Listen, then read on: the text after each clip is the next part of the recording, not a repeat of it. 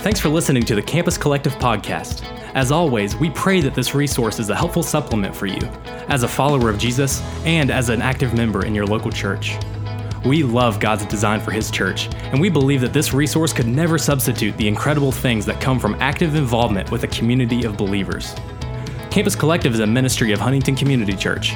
To learn more, visit our website at huntingtoncommunitychurch.com.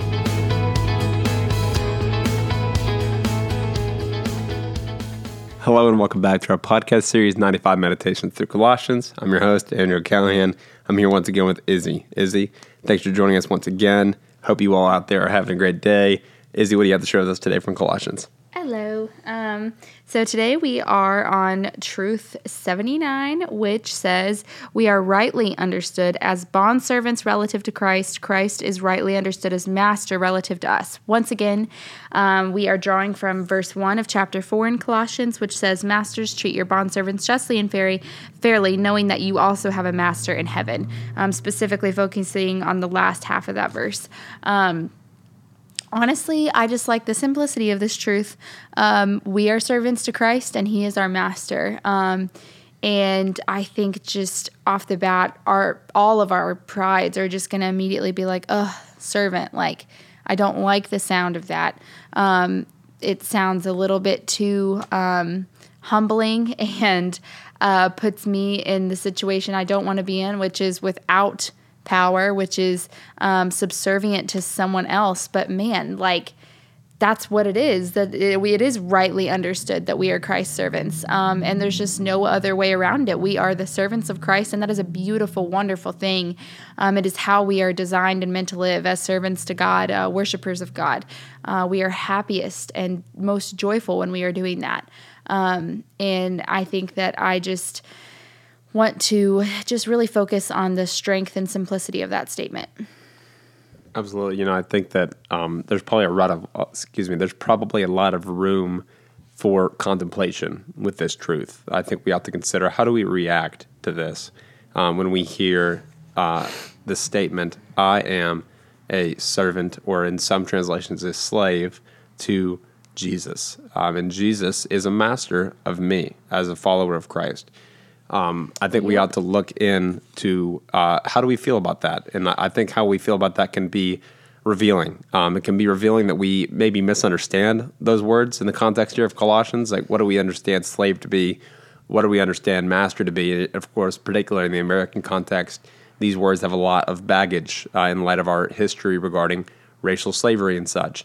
But I think it's important that we remember that the Bible was not written in that context. It was written far prior to that context. And so maybe we should perhaps look at what these words mean in context. And also just maybe consider that maybe we do have a problem. I think, as he's been talking about this a little bit, maybe our pride is being poked. Maybe the reason we react negatively to this statement is not that we misunderstand the words, but that we fundamentally rebel against being subservient to Christ in specific. Maybe we would like to have authority over our own lives. Maybe we dislike that. And I think that's very human. I think probably all of us at some level war, even in Christ. I think it's fair to say that all of us do war against the authority of Christ. That's what sin is, in essence, is the pride of warring against the authority of Christ and of God the Father and the Holy Spirit, of course. And so there just is a lot of room there for contemplation. And I think that we ought to be able to come to a place where we find beauty here, that we serve the Master who is Christ, and also keeping in mind the character of Christ as Master, that He is not cruel and set on productivity or profit for Himself. He's not in it like that. It's not like our earthly masters who are simply very self-seeking. Christ is the definition of other-seeking. He seeks to glorify the Father by serving others without regard to His own interests. That's what He showed us on earth, and that is what we are called to emulate. So as Master, Christ did not look anything like Master as we understand it as humans. Christ was servant to all, and showed us that that's where true greatness lies. And so we ought to consider how crazy it is that is the type of Master that Christ is. It's quite different than what we would typically understand the word to mean. Yeah. Yeah, definitely different. And we have to focus on that. I kept wanting to bring it up in the previous two podcast recordings, just because there is so much baggage with that word. And these are probably some of the most talked about and brought up verses in the Bible, in secular culture, in pertaining to these sorts of subjects.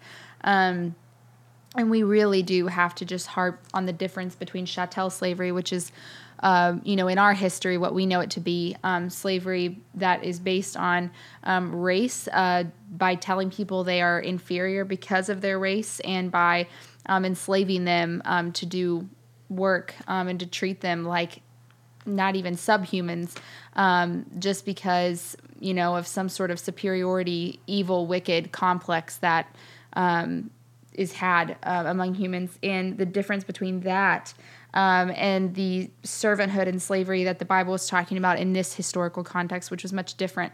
And we could go all into the history of it, but in short, most of the time, servants, it was more of a sort of social status in a way, but even less so than that. It was more so about, paying off debts. A lot of it was indentured servanthood.